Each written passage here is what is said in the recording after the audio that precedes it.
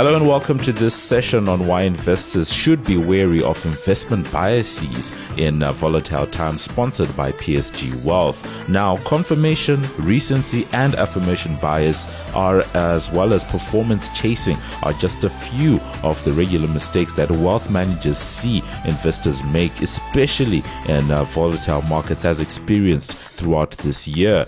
It's important to remember that markets aren't rational, and at times, market participants will not act in a rational manner. These cognitive biases, identified by behavioral economists, actually explain why investors find themselves making the same mistakes again and again. In this discussion powered by PSG Wealth, our guest highlights PSG's view on these cognitive biases in the investment landscape. I'm Adriaan Pask, business writer with the Business Day and Financial Mail, and I'll be your host for this very fascinating discussion. And joining me today is Adriaan Pask, who is the Chief Investment Officer over at PSG Wealth. Adriaan, greetings to you today. Hi, Adriaan. Thank you very much for having me, and hello to our listeners. Now, thank you so much for being with us once again. Now, in our previous discussion, you actually highlighted that investors often make the same type of mistakes, especially when markets are volatile. I believe, you alluded to it quite a bit in that discussion, just around some of the pain that is felt when markets are, being volatile, the panic that sometimes sets in, and how some of the big sell-offs do result, and all of that. But what does behavioral economics actually say about some of these mistakes? Yeah, so the field of research in terms of investor biases is fairly broad these days. So going back about 20 years, there were a handful that were identified that would explain a fairly substantial portion of the issues that investors would pick up as they try to invest. But these days, there are quite literally hundreds of biases that academics have found. But to give you a whirlwind tour of where we stand on this, it's really four key takeaways if I was to summarize this. And the key is that the mistakes are very costly, first and foremost. And I'll stop here for a second before I briefly touch on the other three takeaways. But if you look at the research from Dalbar, which is a Canadian research business, they've been putting a study forward for the last 29 years. And they've been monitoring US equity investor behavior.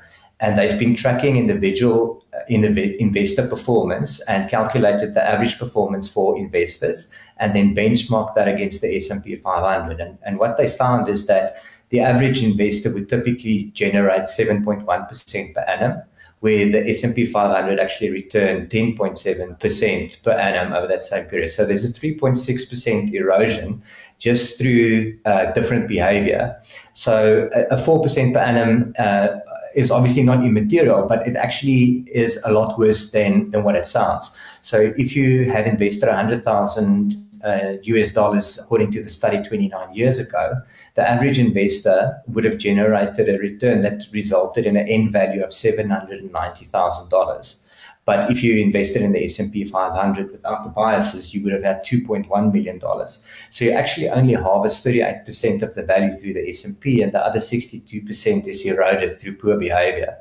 So that's quite material. And there's actually similar research that's done through Morningstar, where they focus purely on the unit trust space. So not equity only, but unit trust across a wider spectrum of asset classes, including fixed income. And there they find the impact of investor behavior is around 1.7%. So obviously the margin for error on fixed income products is a little bit higher. So you can't do as much damage, hence the percentage is a bit lower. But the fact remains that there are mistakes being made and they are quite costly. So that's the first key point. Secondly, it's typically always the same mistakes that are repeated. And that's really important. So if you find, as a third point, where you see different market conditions, for each set of market conditions, the same type of a mistake is made. So, for example, during volatile periods, investors will typically shorten their investment horizon. So that is what you would typically find during all periods or bouts of volatility. But the really important and valuable finding is the last one, which says because these factors repeat themselves in a fairly predictable manner, they can be planned for and mitigated or even prevented if you do a good job. And that's really where we try and play a role in trying to understand these biases better and try and prevent investors from making mistakes. Now, Adriaan, we do want to get a little bit deeper into some of the, some of these biases that you are referring to and sort of going deeper into the research that you're highlighting. And I think one of the ones that we can start with is confirmation bias. I think my limited understanding is that usually people go out seeking information or things that sort of affirm or confirm whatever stance or position they may be geared towards or maybe scared of. I'm not sure whether in an investor type of situation, is that still the same case, or is it a little bit more complex from a behavior economics point of view? No, I think you're spot on in the sense that investors seek out the things that confirms their existing views. And this applies to life in general. So we tend to agree with people that have the same opinions as us, right? So that's just human nature, because we have our point of view for a reason. But I think that the really interesting part of this is that we don't know that is what we're doing. So if we say we tend to only seek out the research that supports our view, it's not like investors wake up in the day and they say, I'm going to find research that supports my view. They actually think that they are doing independent research and reading independently and objectively.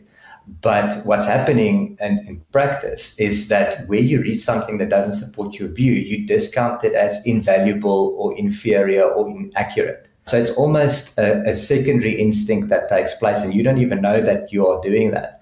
And so say, for example, even an analyst that's writing a report, if he has a buy recommendation out on a stock and he's going through research, inherently the things that will support his existing point of view are the things that they typically incorporate into their reports. And the other things they off the hand dismiss as false. So that's really interesting in terms of how that actually takes place in practice. Another example would be something relevant to South African investors at the moment is, if you have a view that investing in South Africa is a really poor idea because the backdrop is not great and corruption and all of these things that are floating around at the moment, if you look at two separate statements, which are you more likely to believe? The first says South African assets are very attractively priced, or load shedding is going to make it impossible for companies to grow profits.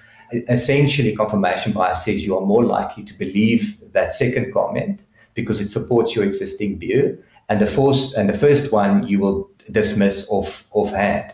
And the sad reality is that research is an ongoing task, and you do it because you want to challenge your existing view or perspective, and you try to incorporate new facts and new thinking so that if you need to change your mind, you can. But if you off the bat have a confirmation bias where you by definition only consider the things that support your existing view, you might as well not do any research at all and just focus on your view and keep it as such. So it's really important to keep that mindset and understand that for any person, any investor, professional or retail, confirmation bias is something that impacts all of us. So you've got to be really open-minded and challenge your own investment case. So the way we typically get around that kind of thing in our research team is we have someone that we call the 12th man in our team, where if we put an investment case down, we ask the 12th man to prepare a counter investment case to look for all the reasons why the original report would be wrong. And then we objectively look at how many of those arguments has a plausible argument and try to incorporate that. So it's a type of a stress test on your thinking or on your opinion of things. I think it's clear to see that the team over at PSG are fans of cricket, given the fact that they have a 12th man in their team to give them a bit of a more balanced view when it comes to some of these issues. But on a serious note, though, it is quite a real factor that you're talking about, Adriaan. And I think one of the key things about it is what you said at the beginning, to say that people don't even know that they're going out to seek some of these views that do affirm or confirm term, whatever their view or stance is. And going forward, it does sort of put that importance on why a person should be open to other views and also keeping that open mind. And then the next bias, I'll admit this one I'm not too sure about, at least confirmation bias. You could see that I had a clue, I was headed in the right direction. But recency bias, what is that and what does it entail? Yeah, so recency bias, again, quite interesting in the sense that it's very counterintuitive if you look at it from the outside. And if you were to ask someone whether they do this or not, it's very likely that they will deny doing this. It's almost like asking someone, are you a good driver or a bad driver? Most people will tell you that they are good drivers, but not everybody. Or if you ask them, are you an above average driver? Most people would say, I'm an above average driver, but only half the people can realistically be above average drivers. So that's quite interesting. But if we look at recency bias, it's where if you ask investors, do you think long-term and do you think long-term results are more important than short-term noise? Most investors would tell you, absolutely, that's what I focus on. But if you see what's happening in practice, it's very, very different. So even just this week, I was speaking to someone and they made a comment to say they felt like the equity market was flat for a few years now already. It's getting very frustrating. And I was quite taken aback by it because if you look at what's actually happened to our market, it's up 20% per annum over the last 2 years already. But what's happening is that person is extrapolating the events of the last 6 months where markets have been under pressure. And that's the reality that they live in at the moment. And the recovery in over the previous 2 years is sort of already forgotten. And it's purely just to say investors do place more emphasis and value on short-term performance numbers than long-term ones, even though, again, they don't realize that they do this. And again, I don't want to hammer on the sports analogies today. It's a bit unusual for me. But I mean, we as South Africans, we do exactly the same thing with our sports teams, right? So our sports teams can do very well for a majority of the time. And then if they lose the last game, then you can just see the bad headlines around the guys are losing form or they made a mess of things. And that's just the way people instinctively operate. And from experience, what I can say is the more volatile things are, the shorter term the thinking tends to become, and the more accentuated this bias becomes, and the bigger the error or risk becomes. Because if you start to think of, say for example, you go back to what happened with COVID, for example, people forget that equity returns over the long term beat inflation. But for some reason, when the market's down 50%, then everybody seems to think that equities are in deep trouble and they forget their long-term plans and they just focus on the immediate reality.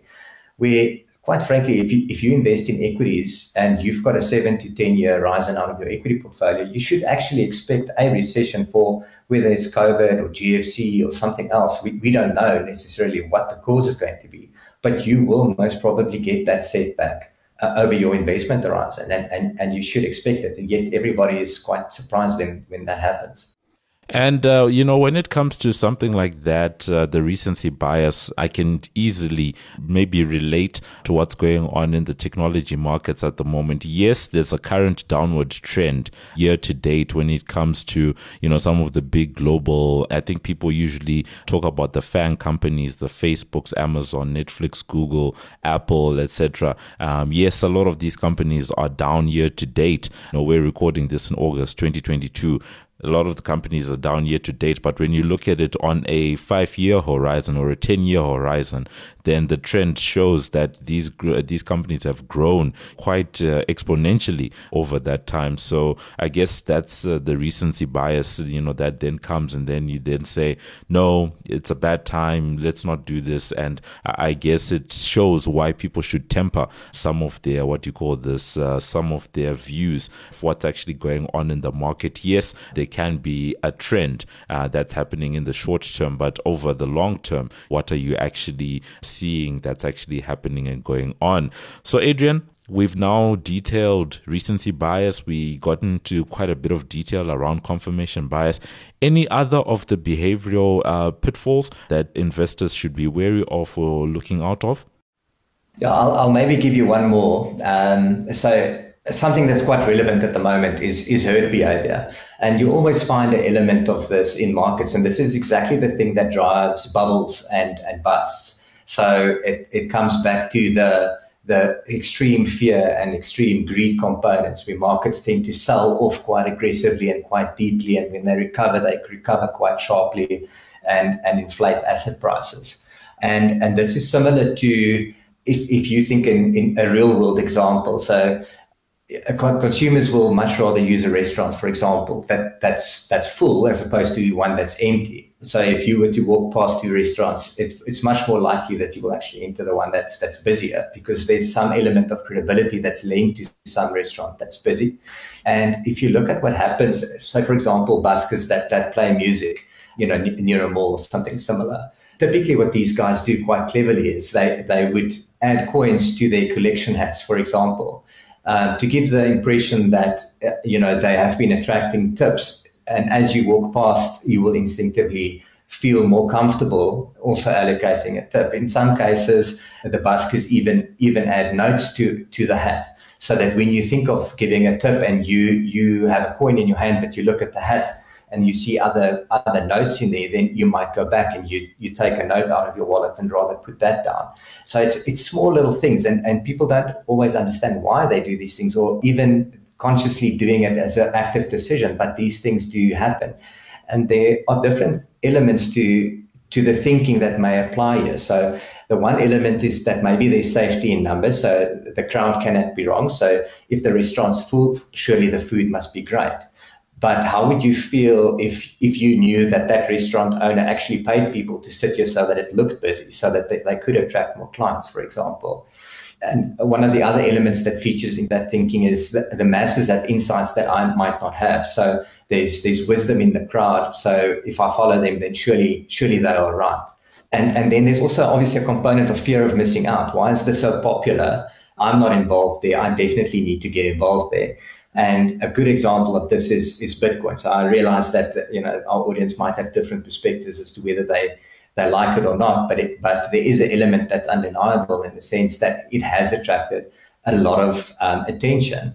And the bigger it gets, the more credibility it seems to build. And investors don't want to miss out because they hear some of the returns, et cetera, et cetera. So that's a very good example of how herding. People aren't doing objective research to understand how the technology works, or whether it's going up or down, or whether it will fundamentally survive or not. But they do know that there's a lot of money invested in it, and therefore they infer that it should be okay. But unfortunately, that's not how markets work. The more expensive a stock becomes isn't because it's better necessarily. Sometimes it's just a herd element that pushes prices up further, and there's actually a risk involved. So it's very important, again, to look at that objectively. Adriaan, just as a quick follow-up to what you've just said about this herd type of mentality that happens, some of the research, that I've just briefly seen and touched on in the past does say that in certain cases, market participants, instead of doing their own research or due diligence, if they see maybe someone who's bigger than them or more credible getting invested in a particular asset class, a stock or financial instrument, then they assume that whoever that bigger person has done the thing, and you sort of you sort of outsource whatever due diligence you are going to do, and you say, because the bigger person has done it, surely, this must be something credible, and I can probably now get invested. If they, as the big person, are doing it, then surely I should also be getting into the market to get whatever returns they have. Yeah, absolutely. And I mean, to be honest, we've had a couple of failures in that environment in South Africa. So, guys who advertise on television, who serve as sponsors for events, for example, and clients would see the signage and immediately assume that obviously it's a big organization that has the money to advertise, and surely they must be credible. And then, months later, we see these businesses collapse for whatever reason. And there's actually been 2 or 3 of those examples where people tend to think that businesses are credible if there's a herding component, and it sort of builds its own credibility through that herding. But herding in itself is not a reason to think investment is a good idea. I think it comes back to your point around, really being objective and doing your own homework. Don't just trust the crowd. The crowd very often gets it wrong, especially in the investment space. So there's a lot that's going on that Adriaan has actually just highlighted for us in terms of all the different biases and some of the pitfalls that people sort of get stuck in, some of the hysteria that happens and some of the more herding behavior that also does happen. We've also got into the recency bias confirmation. So as we end off then, Adriaan, how do people, especially investors, what can they do to avoid some of these biases when investing? I think earlier on you had already alluded to some of the things that your own team does when it comes to trying to minimize some of these things. Yeah, so I think, as I mentioned a little bit earlier, we should acknowledge that the biases are very costly, and they can't go unmanaged, or you need to find a plan to address it in some way or form. Otherwise, the cost of not doing so is too significant. But the good news is that they are also very predictable, as I mentioned. So I think it is a case of saying, we are all human, and even professional investors can make these mistakes as well. But we need to recognize whether you're a retail investor or whether you're a professional investor, it doesn't really matter. We're all human, and we need to recognize the potential impact of our emotions and our instincts on the way that we invest. And to that extent, it's really important that you get yourself into a place where you are well prepared, expect that recession, and recognize that when there's that recession or that market pullback, that these biases tend to flare up, and operate in a team where your peers can help you keep those kind of things in check, and accept that you might have a very specific bias towards a stock, for example, that you've loved because you like the brand, or whatever the case may be. But identify those biases that applies to your own thinking. So it might be worth just reflecting deeply on where you stand, and where you've made mistakes in the past, and does it maybe tie back to some type of a bias that tends to feature in your investment discipline when you go through a specific period of market stress, for example. And then, similar to using an objective party to help you, also use objective research and then read it objectively. Don't dismiss the facts that don't agree with your understanding as false. Really go and try and think deeply around whether that might be correct, and what the consequences are to your own portfolio if maybe you are the wrong party and the counter narrative is actually correct. And what is the impact on your portfolio should that be the case? Because you can't be correct on everything. You are going to make mistakes as investors. So you don't want to bet the house on one or two calls, for example. That also speaks to your component of portfolio diversification, etc. So having that party there, that independent party there to test your thinking and to keep your objective is really important. I think, again, for that's exactly where a wealth management business can play an important role. So, if you have an idea or a feeling around something, definitely test that with your wealth manager and say, listen, this is how I read things at the moment. What does the research say? What is your take on it? Am I wrong? Should we be doing something else? What do the experts say? And I think those kind of things can really help a lot. And then lastly is recognize that you might be thinking that you think long term, but most investors tend to think short term, and they think even shorter term when things get tough. And that's exactly when you need to force yourself to think longer term. It's when things get tough where you should force yourself out of that short term thinking and into the long term thinking. And that's always why we train our financial planners to say, remember, it's really important to emphasize at the moment that everybody thinks long term through the cycle. The recessions and market collapses are part of what we do. Appreciate that, think through it, and try not to harm your portfolio by doing something silly. A good example of this was actually during COVID. We saw unit trust flows through the CISA stats. Investors at the bottom of the market, it's mid-year 2020, we saw so many outflows out of equity unit trusts, and that all went to money market and fixed income just as the recovery was about to happen. So it's that kind of thing that you really want to prevent, because that can be quite harmful. So that's been it, very fascinating talking about some of the biases that investors tend to have in the market. One of the big things that Adriaan is saying is that these biases can be or can lead to very expensive mistakes being made by your market players. Just talking about confirmation bias, where you sort of go out and you look for information or views that support your views, and in a lot of cases not knowing that that is what you're doing. And then recency bias, just looking at how short-term thinking tends to be quite pervasive, despite the fact that people tend to think of themselves as being long-term thinking. The short-term view tends to influence them more than they actually know. And then herding, or some of that herd mentality, looking at what everyone else is doing and maybe being caught up in where the general market is going, the fear of missing out. Also, some of the factors around, if someone else is doing something, then surely,